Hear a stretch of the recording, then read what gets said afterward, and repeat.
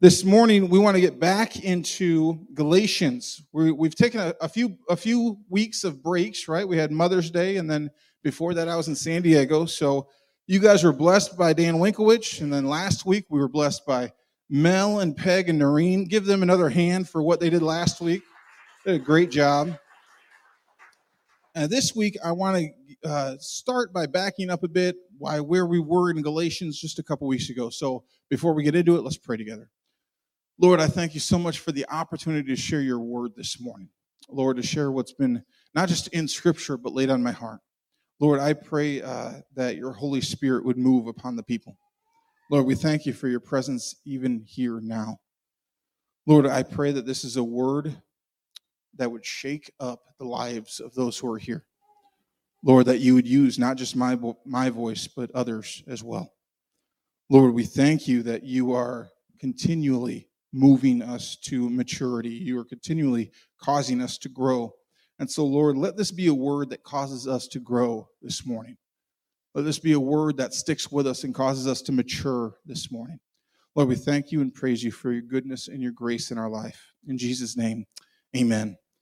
Amen. When we get back into Galatians, we get back to where we were a few weeks ago now. We get back into chapter 5 and verse 1. It's a good place to start. And it says this. It says, "For freedom Christ has set us free. Stand firm, therefore, and do not submit again to a yoke of slavery." Do not submit again. For freedom, say freedom. Look at your neighbor, say freedom. Alex is looking around. He has no neighbor. That's all right. For freedom, Christ has set us free. Stand firm, therefore, and do not submit again to the yoke of slavery. This isn't spoken to those who are defined as sinners, remember that. This is spoken to those who have been redefined through Jesus as righteous. Remember that when you come to Jesus, you make him Lord of your life. Not only is your destiny changed, but your definition is changed. Your destiny is changed in that you're no longer going to hell, you're going to heaven. Your definition is changed in that you're no longer declared to be a sinner, you're declared to be righteous through the blood of Jesus. Amen? How many glad to be known as righteous through the blood of Jesus? I am. It's nothing that I've done. It's nothing that I deserve, but it's all through the blood. Paul says this, stand firm, believer. Sometimes we need a wake-up call, right? Paul wants to shake them and says, stand firm, believer. Do not go back to the slavery that drags you down. It is a yoke of bondage. We spoke about this a few weeks ago. How many remember this? We ended the service by worshiping together to the song, No Longer Slaves. We stood up, we worshiped together, and I'm no longer a slave to fear. I am a child of God. I'm no longer a slave to fear. I am a child of God. Amen? How many know that you guys aren't slaves to fear anymore? You're sons and daughters of the Most High. When we think about what it means, we think we're no longer slaves this morning. We are saved this morning. We are made righteous by the blood of Jesus. And now we are sons and daughters to our Abba, Daddy, Father, God. Amen? How many want to have a relationship with God that is like Abba, Father, Daddy, right? How many know that if we are sons and daughters of the King, we should be living like it? Amen? Paul gives us a good reminder and gives the church in Galatia some really good teaching on what it means to be free in Jesus. We're going to look at Galatians chapter 5. We're going to start with verse 2 now. We're going to go to verse 6, and it says this. Look, I, Paul, say to you that if you accept circumcision, Christ will be of no advantage to you. Now, we've talked about this more than a few weeks. It's kind of a theme of Galatians. They're trying to say that if you're circumcised, then you are righteous or you're made righteous. And Paul says that's simply not what it is. He says, I testify again to every man who accepts circumcision that he is obligated to keep the whole law. You are severed from Christ, you who would be justified by the law. You have fallen away from grace. That's scary stuff. You have fallen away from grace. For through the Spirit, by faith, we ourselves eagerly wait for the hope of righteousness. For in Christ Jesus, neither circumcision nor uncircumcision counts for anything, but only faith working through love. Say faith working through love. We get back into the reason Paul has written to the Galatians in the first place, right? The arguments and debates over the law. What do we follow? What do we not have to follow any longer? The arguments, debates, what are we justified by? When he speaks of circumcision, it's in reference to the law. And I want to make this very, very clear. The law is the rules. It's the 613 odd rules that were put in place, right? This is the law. This is what they have to follow in order to achieve righteousness. The problem is they could never follow those rules. David Guzik says this: when we embrace the law as our rule of walking with God, we must let go of Jesus. If you embrace the law as your rule of walking with God, you must let go of Jesus. He is no longer your righteousness. We attempt to earn it ourselves. For the Galatians in this context, to receive circumcision, to receive that which is a ritual that was testified a Gentile was now under the law, it meant that he no longer trusted in Jesus as his righteousness, but trusted in himself instead. So Paul could rightly say, Christ will profit you nothing. There are some people, even today, that put their faith in the rules. They put their faith and they put their righteousness in how good they are at following the rules. How many ever knew somebody that just always follows the rules? Anybody? Anybody? Bueller? Anybody? Alex, you're raising your hand. Do you want to volunteer who that might be? No? Okay. There's some people who are always following the rules. And I can say this morning, I want to share that claiming Jesus as your Savior, but still depending on the law, still depending on works for righteousness, it takes away from any claim you may have to Jesus. If you claim Jesus as your Savior, but you are still dependent on rules and law for righteousness, it takes away any claim that you have to Jesus. How many know, of course, there are false beliefs, cults, things like that, that require you to work in order to earn righteousness. There's false beliefs, cults that, it's works-based righteousness, and I hope that you're not involved with any of those things. I hope that you stay away from those groups. But this principle, and I want to say this clearly, also applies to biblical, Jesus-glorifying, Spirit-filled churches and ministries. You can be a part of a Spirit-filled ministry, but if you're depending on your works for righteousness, you have no claim to Jesus. You can be part of a Jesus-glorifying ministry, but if you're depending on what following the rules for your righteousness, you have no claim to Jesus. That's what Paul is telling the Galatians here. You can sing songs, you can lift your hands, how many know you can shout glory at the right time in the sermon? Anybody want to do it right now? Glory. But if you are dependent on works for righteousness, you are simply lost in self-righteousness. It's why we see that Christ Jesus, we see this. In Christ Jesus, neither the circumcision nor the uncircumcision counts for anything, but only faith, say faith, working, say working, through, say through, love. This is a hard thing for the church to comprehend sometimes. I grew up in a very religious area of the country. And I mean very religious. I hesitated about whether or not to share this morning because I don't want to give any kind of indication that all the people there were just religious and didn't have the Lord or didn't know the Lord or anything like that. I grew up in what was called Holland, Michigan. It's just below Grand Rapids. It is the Christian Reformed headquarters of the world. Okay, if you know anything about Orange City or Pella, it would be very much like that. Okay, it's tulip time is happening right now. We dance in wooden shoes and put on weird costumes and have parades. It's a good time. It really is. A lot of good food, a lot of good stuff, right? Very wholesome, very religious. And part of that has to do with Dutch heritage and things like that. But it was a really interesting thing growing up in that area, in that time. And even now, where it's just a really incredibly religious area, where you knew that somebody, the good way to tell if somebody needed to get saved, if somebody needed Jesus, the best way to tell would be if they mow their lawn on a Sunday. Why? Because if they're mowing their lawn on a Sunday, they must not love the Lord. And so then, okay, I can go witness to them. Now, I'm being a little facetious, of course, but I remember a minister that had come from California. He came from California. How many know what California is, right? Pretty wacky. It's out there. But he comes from California, and he comes to Michigan, and he comes as a part of kind of a minister at the church, kind of a lay minister type thing.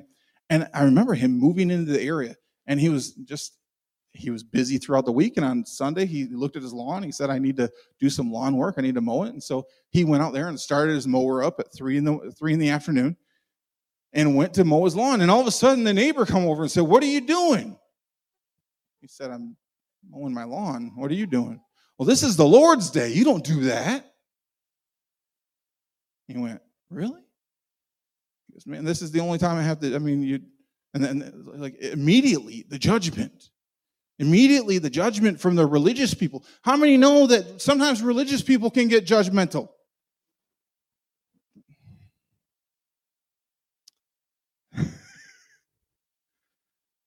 Paul is speaking to the religious people here. And people say, that's not me. It probably is. It probably is. Why? Because there's always times in our lives where we get caught up in religious righteousness. There's times where we go, well, I don't know about that. There's times we get caught up in legalism. There is. The Christian church is notorious for this. Shouldn't be, but it is. It's one of the reasons so many people have so many issues with organized religion.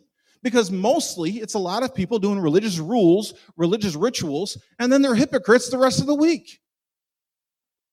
How many know that's true? Not all.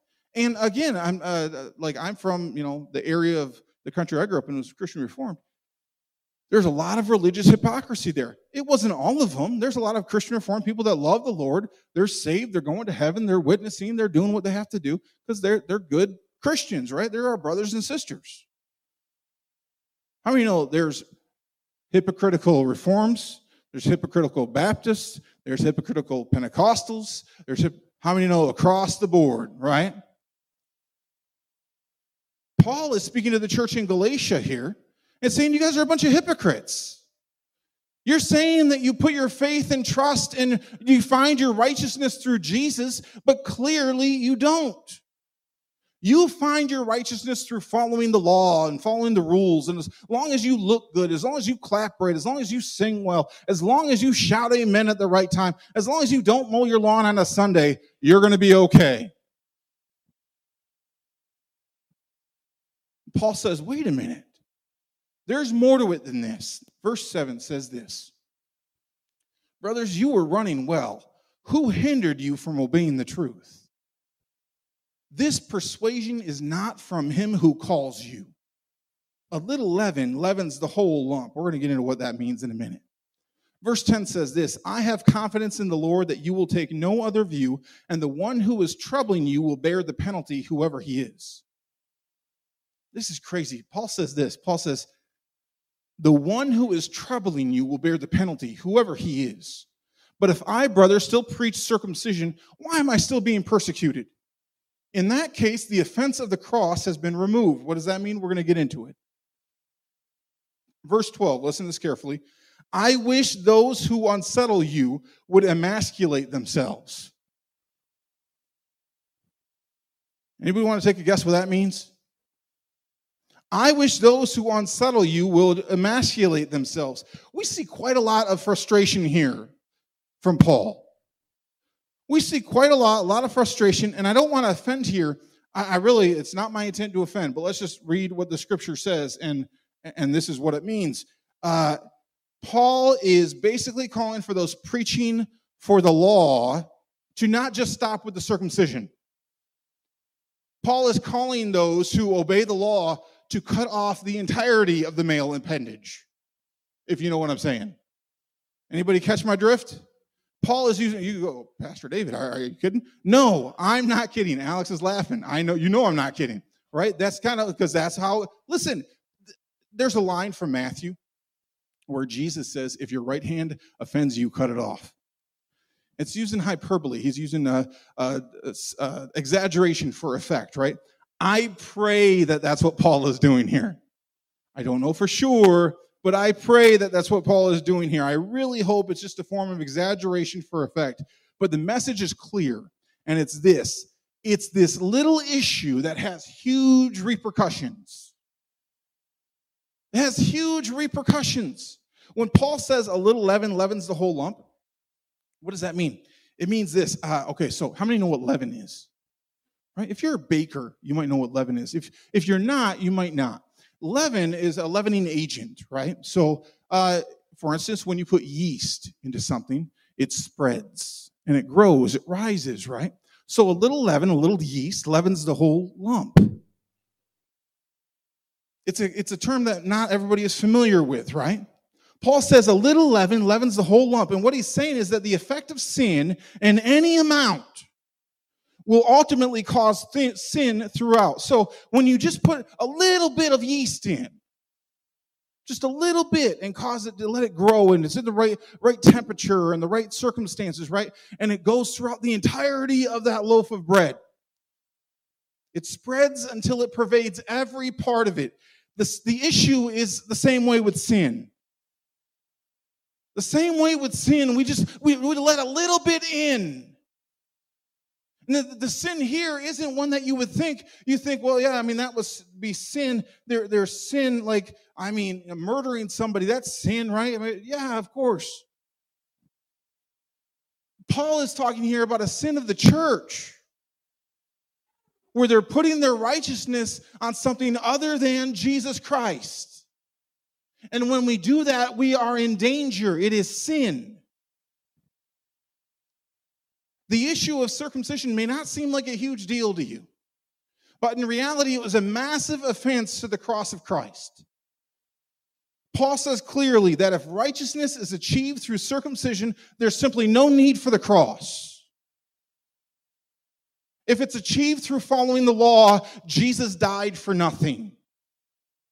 That's a pretty offensive statement to this people, this early church, that they go, wait a minute, we're following Jesus. We love him. No. It seems like you're following the law. It seems like you're following the rules. Paul was being persecuted by the Jews because he was preaching that it's only through Jesus that we can be made righteous. Nothing else, including the law, can achieve that for us. And honestly, that challenged the power of the Jewish leaders directly. It challenged them directly because they were the gatekeepers. They were the gatekeepers to righteousness. They're the ones that said, oh, you followed the law or you didn't follow the law. We're the judges of that. Now the gatekeepers are taken away, and now it's just you before the throne of Jesus. And the gatekeepers are removed.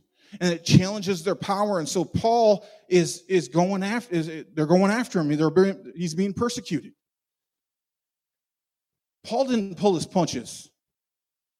I like that. I can just imagine the backlash if Paul said this today. Can you imagine how quickly Paul would get canceled? How many know there's cancel culture, right? That's happening. That's a real thing. Paul would be. He told me to cut what off? Excuse me? He told me to what?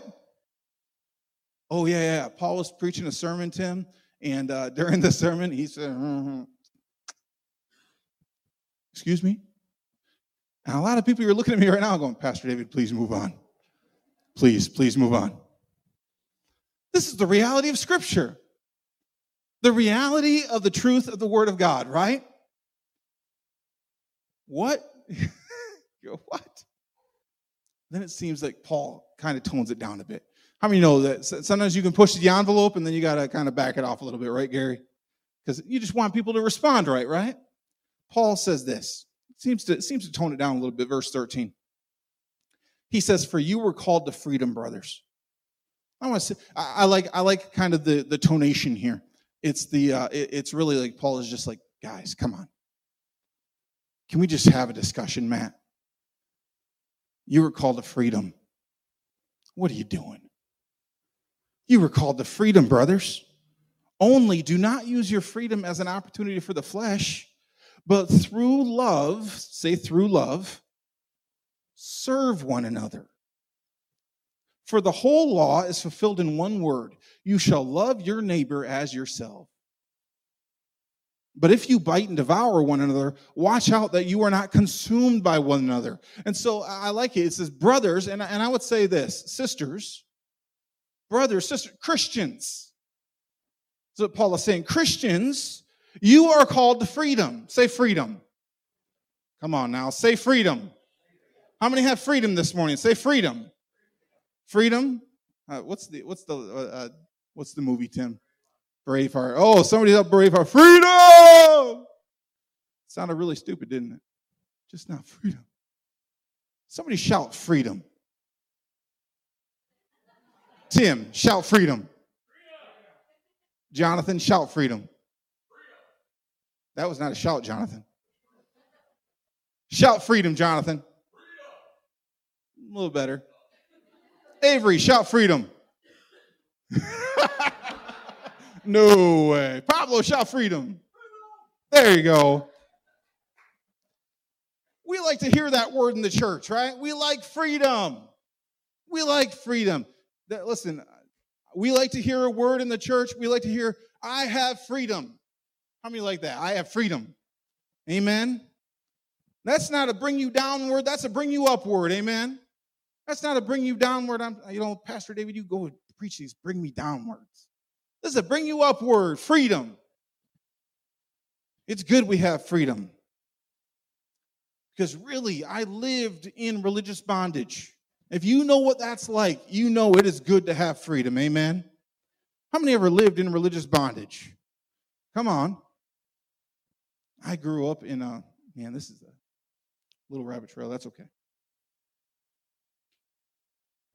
I grew up in a very Pentecostal, very religious church. And it was everyone. It was Sunday mornings, 3-piece suit. If you had a 3-piece, you were dressed to the nines, right? So about 10, maybe it was like 6, 7 years ago, I went back home for some sort of event, and I was wearing like nice jeans, nice shirt, and tennis shoes. And I walked in with my kids. And I think Jackie was in the hospital, or she was sick or something like that. But we decided to go to church that Sunday morning. And so we go to the church, and I walk in, and I see friends and family, church family that I haven't seen in years, maybe 10 plus years. I was really excited. I was glad to see him. And then I saw the pastor, and the pastor was wearing a 3-piece suit. And he came up to me. I kid you not, he just kind of looked at me. And he went, "Hi." He kind of looked me up and down. And I could tell, he looked at my shoes, looked at my jeans, and he went, "Oh, hey." I just thought, a few years before, many years before, in fact, we had this revival in our church. I was sharing this just before the service started, actually.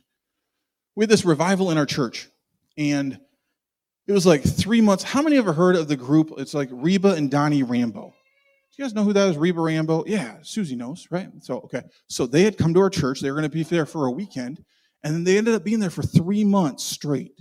Just this revival. People were getting saved, coming to Jesus, all sorts of stuff. Donnie and Reba was who we call it. That was their names. And they're the same with the Gaithers and all sorts of stuff like that, right? So really well known in kind of church music, things like that. About 2 months into this revival, we came to church one day. I was about 12, 13, maybe 14 years old, maybe 10. I don't know. It was close to that age.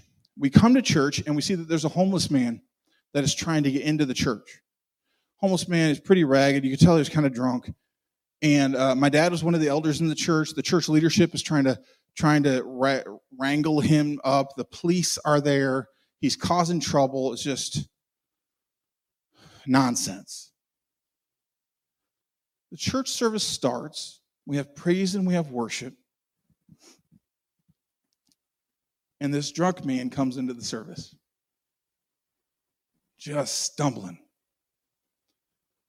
And he starts, you have to understand, this is a pretty large 2,000-seat auditorium. Okay? And so he starts walking kind of in the back, and we're in praise and worship, but how many know when there's something going on in the church, there might be time for praise and worship, but everybody's eyes are on what's happening. And we're watching him as he kind of makes his way down an aisle, and he starts to walk up towards the front. And as he does, there is a guy named Larry. Now, Larry was not well respected in the church. To be honest with you, at times Larry was pretty dirty.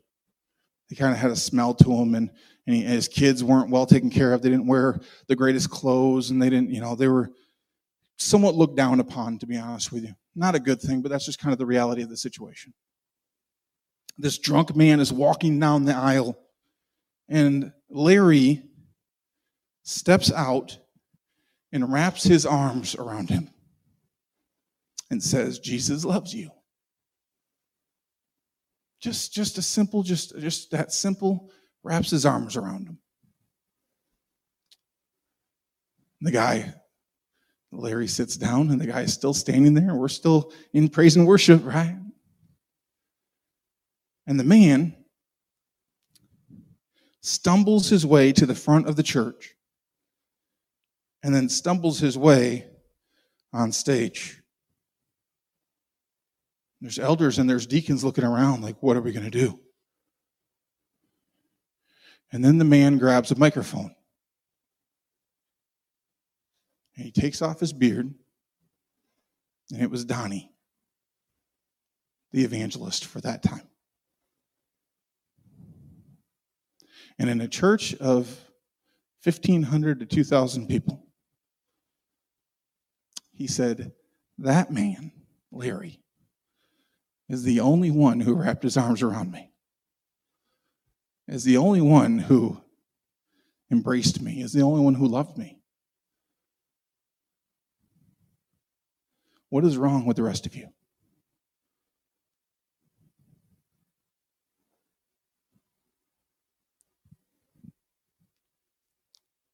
You say, Pastor David, what does this have to do with legalism? Living in religious bondage.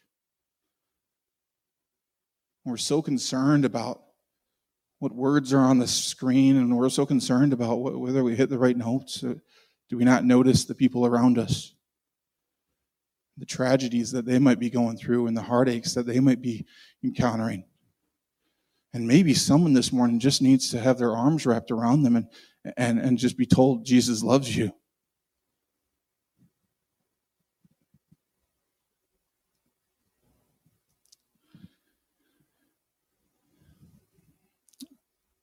For many people within the religious game, I say game because a lot of times it's treated as a game. Stand up, sit down, raise your hands, clap, da, da, da, da, da, da. People that claim freedom in Jesus, but so many times they seem as if our righteousness is dependent on how well you play the game. That's legalism. Legalism goes beyond what God directs us to do. How many know God directs us to do things, right? There's God's direction. Those are things we want to follow, things that we want to adhere to, things we want to, right? But legalism goes beyond what God directs us to. Let me tell you, in case you're not sure, your righteousness is not based on how well you dress. It's not based on how well you sing. It's not based if you clap on beat. It is not based on lawn work on Sunday, right? It's not based on whether or not you have a glass of beer or a glass of wine with dinner. It's not based on how well you follow the rules or how well you speak to crowds. My righteousness is based on one thing only. Your righteousness is based on one thing only, and that is the blood of Jesus Christ. Amen? We have freedom in Jesus this morning. Amen. You say, yes, we do, but be careful.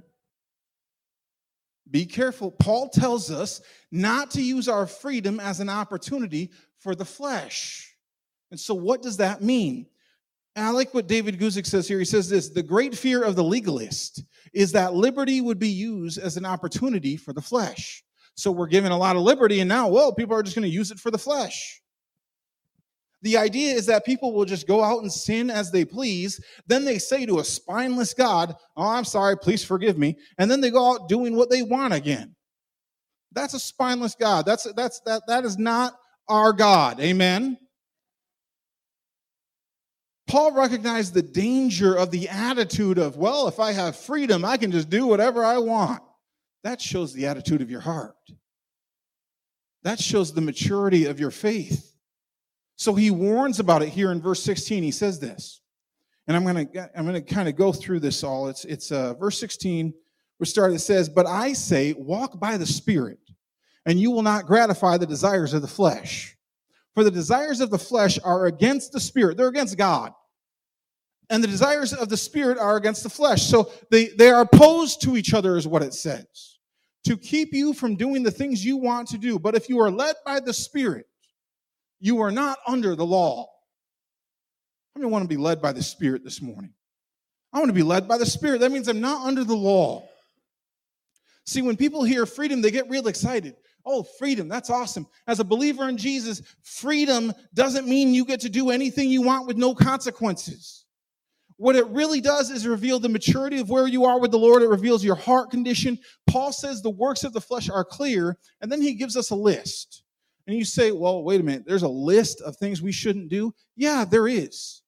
Well, what if I don't agree with that list? Then admit you're wrong. Why?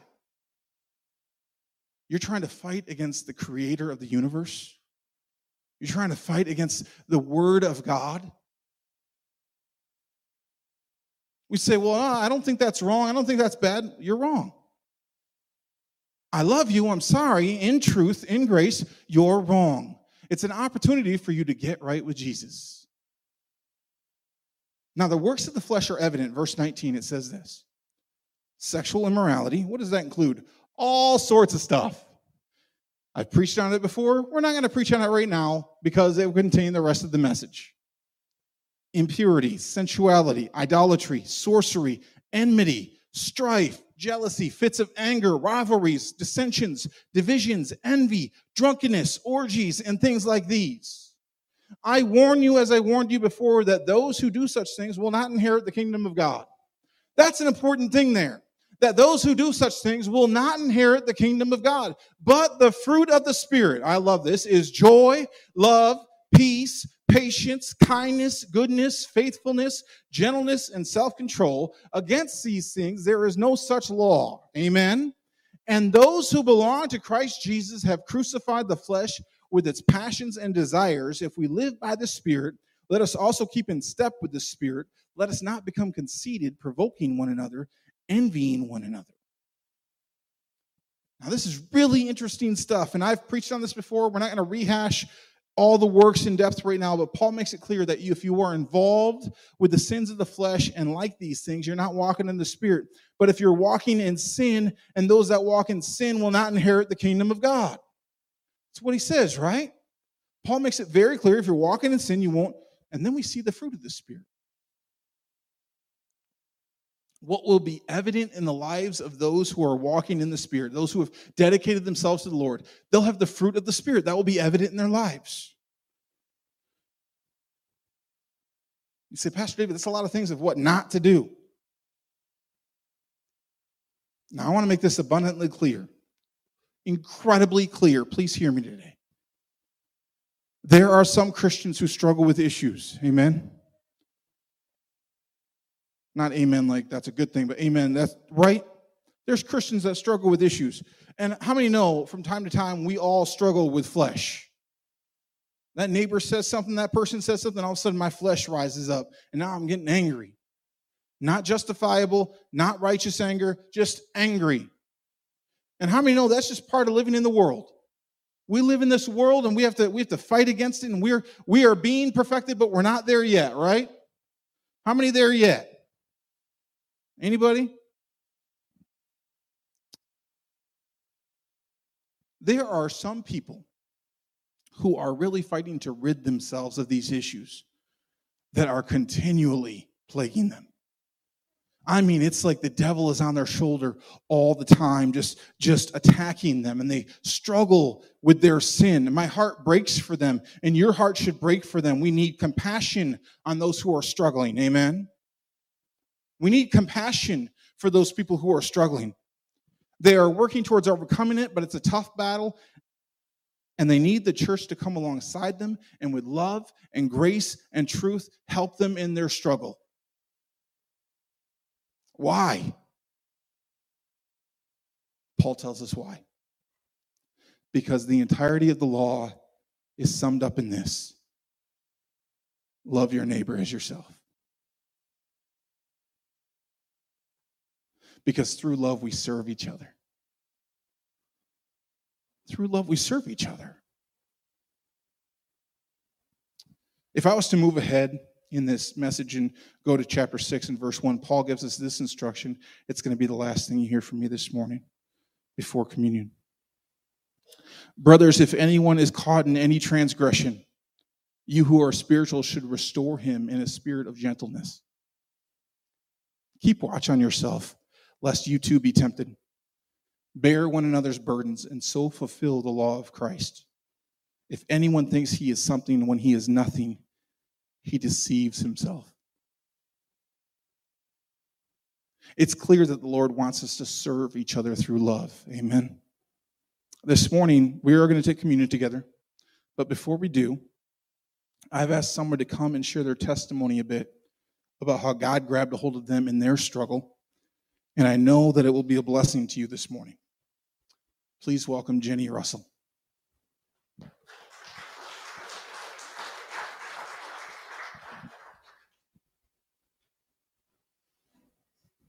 Good morning. I was just up here, was it a few months ago? And shared a condensed version of my story. And that's always such a joy, and I hope it's encouraging to the church, to those who are listening, to those who put their hope and faith in Christ. I hope it kind of pumps you up. I always love hearing testimonies. So Pastor David called me a couple days ago and was like, hey, can you do this? And I was working, and I took a deep breath, and I was like, well, let me think about it. And I was like, nope, I'm going to do it, just because, again, it's edifying to the church, right? And so over the weekend, I was thinking about how and what I was going to share with you guys. And so we're in Galatians right now, and that was actually the first book of the Bible that I ever read. And it stuck out so much to me because the book talks a lot about freedom, and that's so desperately what I needed when I first came to know Jesus, because I was enslaved and in bondage to so many things, in particular drugs. And it was a progression. I don't want to go too far back. We'll be here until 2 p.m. But so I grew up in the church, and I was told my whole life, don't do this, don't do that, do this, do that. It was just this whole checklist of things, and I was like, yeah, but I want to do those things, so I'm gonna do those things. And I was kind of the rebel of the family. I was kind of the disobedient one. Like, I always questioned everything. Like, I never did what you wanted me to do. My dad's here. He's probably like, why is she up here again? This is hard to listen to. Because he had to deal with me, thankfully. Thank you for everything you've done for me. And I'll get to it. You'll understand. And give him a pat on the back when you see him after service and be like, good work. She turned out pretty good.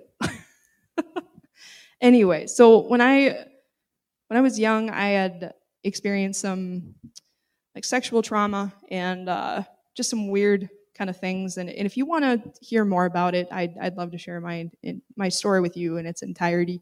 But anyway, I was really confused. I was really sad. I thought God had wired me wrong. There was all these things that the enemy was feeding me, right? I was young, I was stupid.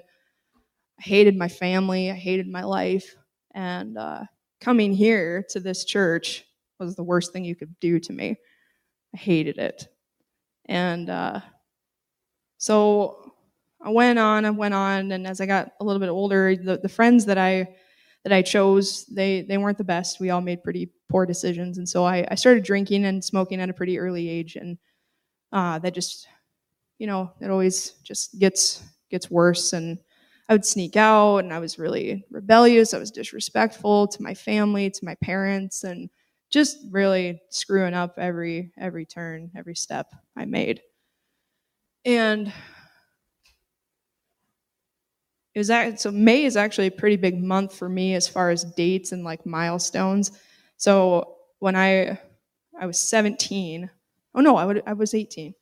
I had decided, my boyfriend and I had broken up for like the 150th time. Super stupid drama. Anyway, so I went to a party and I got really drunk. Now, I liked alcohol, but I didn't normally get drunk because, it's like I got to drive home. Like I got to get home. Like I can't just. But I had a lot of friends who they would drink just to black out, just to pass out. So I always kind of felt like whoever I was with, I always kind of felt responsible for them. So I didn't overdo it, but I would participate, right? So this time I was a mess. I was upset and I got drunk and I decided to drive home. And a couple of my friends tried to stop me. And I wouldn't listen. I'm really stubborn. I'm still stubborn. But even back then I was worse. I was just a mess. Anyway, so I got behind the wheel and I drove. And thankfully somebody saw, as I had a fight with my friend because they were trying to take my keys from me. Well, I made enough of a scene where the neighbors, like the person's house that I was next to, they called the cops. So they already knew I was driving. I was on the road. Anyway, so they were looking for me. I got pulled over, and it was weird because I actually had pulled over to puke. So I was already like pulled over when the lights came on. So anyway, weird story. I spent the night in jail, and it was weird. The grace of God was all over that too, because it could have been much worse, because it's supposed to be a DUI, then it got knocked down to an OWI, then it got knocked down to a public intox, because there was all these margins of error that were happening. Like when I blew through the breathalyzer, like I was just like a half a point off of where it should have been to be like qualify for a DUI, and it was really weird, right? So I was like, at that point, like that was Mother's Day weekend. Yikes. And I got out of jail, and yeah, that was a tough conversation. Do you remember what you told me? You said it was about time. And I was like, oh snap. Like, okay, because I'd just gotten in so much trouble up until then. So yeah, it was a miracle that it hadn't happened before then. Anyway, so I was like, okay, I barely going to graduate high school. My life is not going the way it should, right? So like I knew something was wrong, and I was like, okay, well, I'm gonna go to college, and it's like a fresh start, right? New friends, new town, new school. It's gonna be a new me, and it's gonna be great. Well, it wasn't. I just found a different set of friends who had a different interest other than alcohol. I was exposed to, I started smoking weed, then I started selling weed, then I got introduced to pills, and I really liked pills because unlike alcohol, I'd struggle with pain, with chronic pain ever since like my young, like teenage years. Never really knew what was going on. I have sciatica now, in case you guys are interested. Anyway, so really kind of a debilitating kind of situation. So I'm in chronic pain a lot of the time. My hips hurt, my back hurt, my feet hurt. Anyway, I'm like an 80-year-old woman. It's fine. And so I was looking to self-medicate, like, and pills, this is where it was at. Like Oxycontin, muscle relaxers, loved ecstasy. I did everything and anything when I was in college, and it was horrible. The digression or progression of my addiction, it just kept getting worse, and I kept getting more and more desperate, more and more broken. And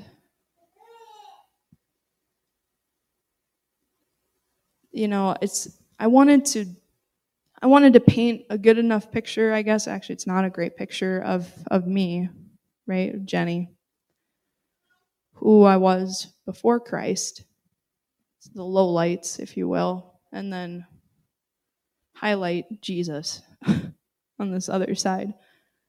Because while I was over here,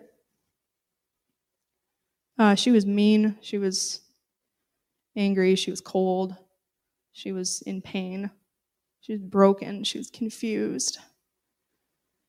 And I couldn't fix it. And I didn't try super hard, but I was trapped. And yeah, I got into some really scary situations where I should have died. I overdosed a couple of times. I sold my body for drugs. I don't want to get too graphic, but I've done some shameful things. And so it was to the point I had burned all the bridges there, still had burned bridges in Estherville, but my family was here. Thankfully, my family was supportive all the way through, and knew it was the best. I know it was the hardest thing because I kept saying, I was like, I want to come home, and my mom kept saying no. I was like, oh my gosh, hate it here, hate it there, and it was awful. I was homeless. I had barely graduated from college. I got kicked out twice. How they let me back in, I don't know. There's God's provision and protection was everywhere. When I look back, and this was 10, 11 years ago, that's not that long, but when I look back, I'm just like, what? Wow. It could have been so much worse. I thought it was worse. I thought it was the worst. But when I look back, it was Halloween. It was 2008 probably, and I had gone out with my friend and we had done some ecstasy and we went to the club. And for some reason, so when you're rolling, you're up all night, right? We had school the next day because we're smart. And for some reason, I was like, I'm just gonna go home. I'm done. I'm just gonna go back to the apartment. And my friend, she's like, no, we gotta keep partying. There's other clubs I want to go to. There's other people we gotta see. And for some reason, I was like, nope, can't do it. I don't know why. Well, I learned the next day she got gang raped. There are things like that speckled throughout my story where I know that my parents were praying and that God was with me. Really scary stuff. And I celebrated 10 years of sobriety last weekend. And I got on my knees. And I'm just so thankful that he brought me so far. He brought me out of darkness and into light. And it was because of Jesus, but it was people being used by Jesus. The previous pastor here and the worship leader here, they took me in, they took me aside. They loved me. My family, of course, loved me through and through. It didn't quite click. Everything that I had heard my whole life, it didn't make sense until someone else said it to me. He chased me out of the sanctuary doors and caught me and said, Jenny, God loves you. That's all it took. That small that phrase, that seed, for the first time, I believed it. And that's where it started. And I wanted to know this Jesus. Again, I'd heard him my whole life. But I was like, I want to know who this Jesus is. And I went to his word. And Galatians was the first book I read. And I so desperately wanted to be freed from the chains. Because they were so heavy.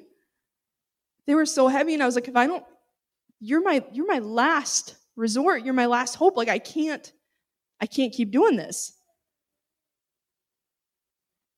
And I believed, and he softened my heart towards him, and he started speaking to me through his word. He started speaking to me while I was singing. I was asked to be part of the worship team, and I started singing, and I started leading. And guys, I wasn't perfect, but Jesus, he took me, he saved me, he sought me, he redeemed me out of the muck and the mire that I chose to be in. You know, we have all our versions of what that is, but the chains of addiction are hard, and they're strong, and you shouldn't do it alone.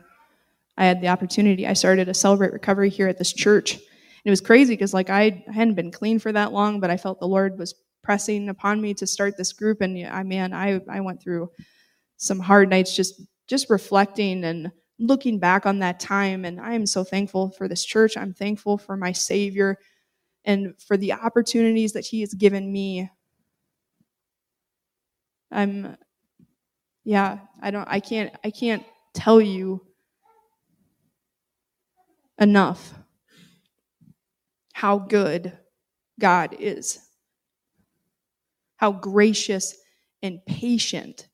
Again, my whole life I had heard about him, but it didn't click. It didn't make sense. And I'm so thankful that he revealed himself to me and that I repented from that life. And I haven't looked back. I won't look back. I can look back on it and be grateful. And if anything, I'm grieved. I was like, man, what am I going to share? What am I going to say? And if anything, my heart is grieved for people who are in the midst of their addiction and who feel alone. My heart is with you, and if you ever need someone to talk to, I am here. I have open ears. I love you guys, and you shouldn't go through anything alone. That's what this family's for, and that's so much what I experienced.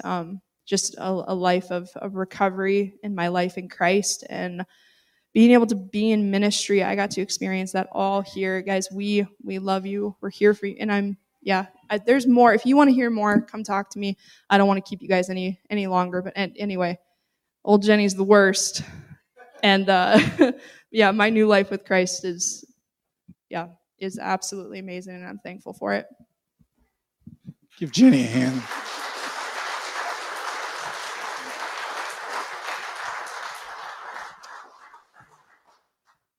We are called to serve each other through love. Amen. In doing so, we serve Christ.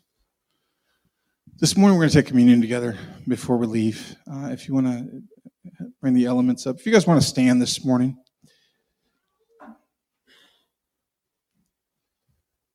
Well, I'm no longer a slave to fear. I am a child of God. Well, I'm no longer a slave to fear. I am a child of God. Sing that with me. Well, I'm no longer a slave to fear. I am a child of God. Well, I'm no longer a slave to fear. I am a child of God. This morning we're going to take communion. But before we do, I want to ask you this question. If you'll bow your heads and close your eyes. Maybe you have a life that has been filled with addiction. Maybe a life that's been filled with turmoil and tragedy. You've been in bondage far too long. And you need Jesus. You need the love of Jesus to break those chains off of your life. If that's you this morning, everyone has their heads bowed, eyes closed. If that's you, would you raise your hand? You just say, I need Jesus.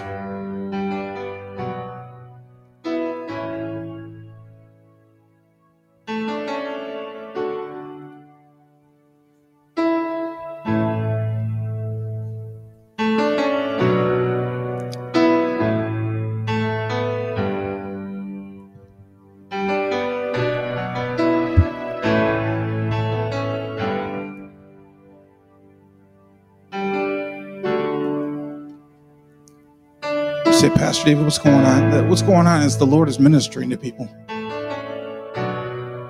The Lord is calling people.